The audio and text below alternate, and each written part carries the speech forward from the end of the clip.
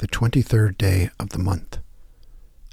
Live your life in a manner worthy of the gospel of Christ, for God has graciously granted you the privilege of suffering for him. Do nothing from selfish ambition or conceit, but in humility regard others as better than yourselves. Let each of you look not to your own interest, but to the interest of others. Philippians 1, verses 27, 29, and verse 3. The eighth beatitude, happy those who are persecuted in the cause of right. Theirs is the kingdom of heaven. Any dummy can be obnoxious enough to elicit persecution. It takes neither talent nor concentration. But to call forth persecution in the cause of right, that is quite another matter. Our capacity for self-deception is enormous. Thus we can convince ourselves we are both working for the right cause and working at it in the right way, when in truth we are engaging in self-serving actions that detract from the causes we think we promote. It is possible to stand in the way of what is right, even when we are intending to walk in right paths. Therefore, our urgent need is to see ourselves as our critics see us. When we are derided for the causes we espouse, it is well to ask, is the object of derision the cause I support, or my imperfect way of expressing that cause? When I feel constrained to criticize others, am I criticizing their causes and viewpoints, or them personally? Do I feel a sense of deep sadness within when I must stand against others, or do I feel a secret sense of glee or of superiority? Do I want to see those who criticize me persuaded and transformed, or defeated and punished? How can I better be faithful to what I believe and at the same time be tender and compassionate in my manner and open to new understandings within myself? In the kingdom of heaven, the impurities of wrong motives for right actions cannot exist. They are refined away by the fire of divine goodness. Opening prayer. Remember, O Lord, all who are unjustly accused or wrongfully treated because they stand for what is right. To such persons give the comfort of your presence now and the assurance that they shall share in your triumph over all evil at the coming of your kingdom. Grant us also to stand for what is right, and to do this always with pure intention and wise action, that the causes we support may commend themselves to the world without distractions we create, through Jesus who, without thought for himself, called forth the ultimate persecution and achieved the final victory. Amen.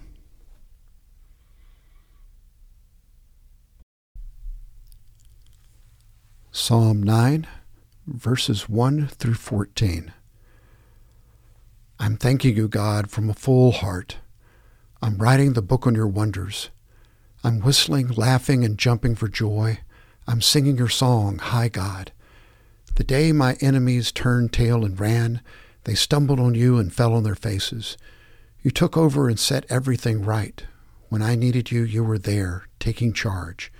You blow the whistle on godless nations. You throw dirty players out of the game, wipe their names right off the roster. Enemies disappear from the sidelines, their reputation trashed, their names erased from the halls of fame. God holds the high center. He sees and sets the world's mess right. He decides what is right for us earthlings, gives people their just deserts. God's a safe house for the battered, a sanctuary during bad times. The moment you arrive, you relax. You're never sorry you knocked. Sing your songs to Zion dwelling God. Tell his stories to everyone you meet. How he tracks down killers, yet keeps his eye on us, registers every whimper and moan. Be kind to me, God. I've been kicked around long enough. Once you've pulled me back from the gates of death, I'll write the book on hallelujahs on the corner of Main and First. I'll hold a street meeting. I'll be the strong leader. We'll fill the air with salvation songs. From the prophet Isaiah, chapter 48, verses 12 through 22. Listen to me, O Jacob, even Israel whom I called. I am he. I am the first. I am also the last. Surely my hand founded the earth, and my right hand spread out the heavens. When I call to them, they stand together. Assemble, all of you, and listen. Who among them has declared these things? The Lord loves him. He will carry out his good pleasure on Babylon, and his arm will be against the Chaldeans. I, even I, have spoken. Indeed, I have called him. I have brought him, and he will make his ways successful. Come near to me. Listen to this. From the first I have not spoken in secret. From the time it took place, I was there. And now the Lord God has sent me and his Spirit. Thus says the Lord, your Redeemer, the Holy One of Israel. I am the Lord your God, who teaches you the prophet, who leads you in the way you should go. If only you had paid attention to my commandments, then your well-being would have been like a river, and your righteousness like the waves of the sea. Your descendants would have been like the sand, and your offspring like its grains. Their name would never be cut off or destroyed from my presence. Go forth from Babylon. Flee from the Chaldeans. Declare with a sound of joyful shouting. Proclaim this. Send it out to the end of the earth. Say, the Lord has redeemed his servant Jacob. They did not thirst when he led them through the deserts. He made the water flow out of the rock for them. He split the rock, and the water gushed forth. There is no peace for the wicked, says the Lord. From the letter to the Galatians, chapter 1, verse 18 through the 10th verse of the 2nd chapter. Then, 3 years later, I went up to Jerusalem to become acquainted with Cephas, and stayed with him 15 days. But I did not see any other of the apostles except James, the Lord's brother. Now in what I am writing to you, I assure you before God that I am not lying, that I went into the regions of Syria and Cilicia. I was still unknown by sight to the churches of Judea which were in Christ, but only they kept hearing.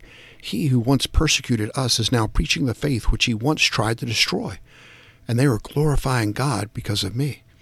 Then, after an interval of 14 years, I went up again to Jerusalem with Barnabas, taking Titus along also. It was because of a revelation that I went up, and I submitted to them the gospel which I preach among the Gentiles. But I did so in private to those who were of reputation, for fear that I might be running, or had run, in vain. But not even Titus, who was with me, though he was a Greek, was compelled to be circumcised. But it was because the false brethren secretly brought in, who had sneaked in to spy out our liberty which we have in Christ Jesus, in order to bring us into bondage. But we did not yield in subjection to them for even an hour, so that the truth of the gospel would remain with you. But those who were of high reputation. What they were makes no difference to me. God shows no partiality. Well, those who were of reputation contributed nothing to me. But on the contrary, seeing that I had been entrusted with the gospel to the uncircumcised, just as Peter had been to the circumcised, for he who effectually worked for Peter in his apostleship to the circumcised effectually worked for me also to the Gentiles. And recognizing the grace that had been given to me, James and Cephas and John, who were reputed to be pillars, gave to me and Barnabas the right hand of fellowship, so that we might go to the Gentiles and they to the circumcised. They only asked us to remember the poor, the very thing I also was eager to do. From the Gospel according to Mark, chapter 6, verses 1 through 13. Jesus went out from there and came into his hometown, and his disciples followed him. When the Sabbath came, he began to teach in the synagogue, and the many listeners were astonished, saying, "Where did this man get these things? And what is this wisdom given to him, and such miracles as these performed by his hands? Is this not the carpenter, the son of Mary, and brother of James, and Joseph, and Judas, and Simon? Are not his sisters here with us?" And they took offense at him. Jesus said to them, "A prophet is not without honor except in his hometown, and among his own relatives, and in his own household." And he could do no miracle there except that he laid his hands on a few sick people and healed them. And he wondered at their unbelief. And he was going around the villages teaching. And he summoned the 12 and began to send them out in pairs and gave them authority over the unclean spirits. And he instructed them that they should take nothing for their journey except a mere staff, no bread, no bag, no money in their belt, but to wear sandals. And he added, "Do not put on 2 tunics. And he said to them, "Wherever you enter a house, stay there until you leave town. Any place that does not receive you or listen to you, as you go out from there, shake the dust off the soles of your feet for a testimony against them." They went out and preached that men should repent, and they were casting out many demons and were anointing with oil many sick people and healing them. These are the readings of the words of God for the people of God. Thanks be to God. Tuesday's Prayer. God, our rock and our salvation, undergird us with your strength, lest we fail because we rely upon ourselves alone. Assist us with your Holy Spirit, that we may abide in your love and trust in your grace. Spread upon us your transforming power. Overpower us with your goodwill and forgiveness, offered to us and to all through Christ our Savior. Amen. From the Methodist Handbook of Prayer for 2023, written by Gene Hawkshurst.